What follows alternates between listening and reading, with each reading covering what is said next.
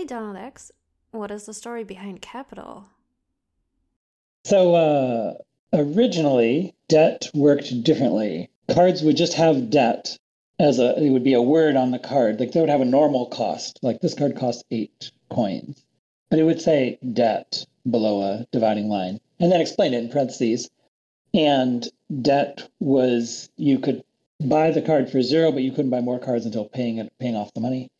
And so broker, this first card gives all cards debt that turn, meaning you could buy whatever, but can't buy more cards, right? So of course it didn't, you'd buy one card and you'd immediately have to pay off the debt before buying the second one. So that's how debt worked, and that's the origin of Capital is this broker card. Plus 2 coins and stuff can be bought with debt this turn. And so then I turned it into a treasure.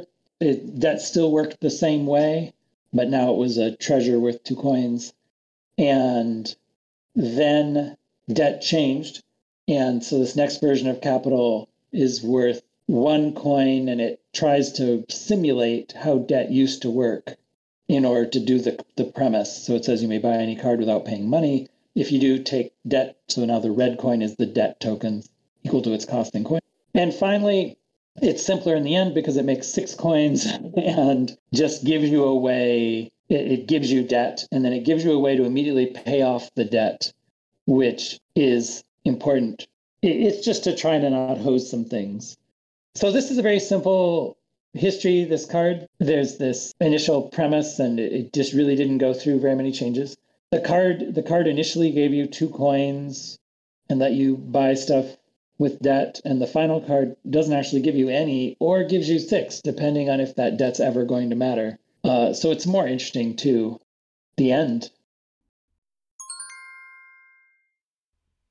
Hey, Bards. What do you have for us today? At times when once I looked upon a board whose drawlessness foretold a sorry game, and wondered how I'd manage to afford the provinces my heart would seek to claim, I'd scan the kingdom yet until my eye fell wearily upon a yellow gleam more typically ignored, and with a sigh I'd undertake a speculative scheme to chain my way through shuffles on a trek past endless junk, through treasures uncontrolled, haphazardly discarding bits of deck, to end the quest perhaps by striking gold. And glad I was that still some hope remained, when truly nothing ventured, nothing gained. Thank you, Sir Rosa, for that enterprising tribute to Venture.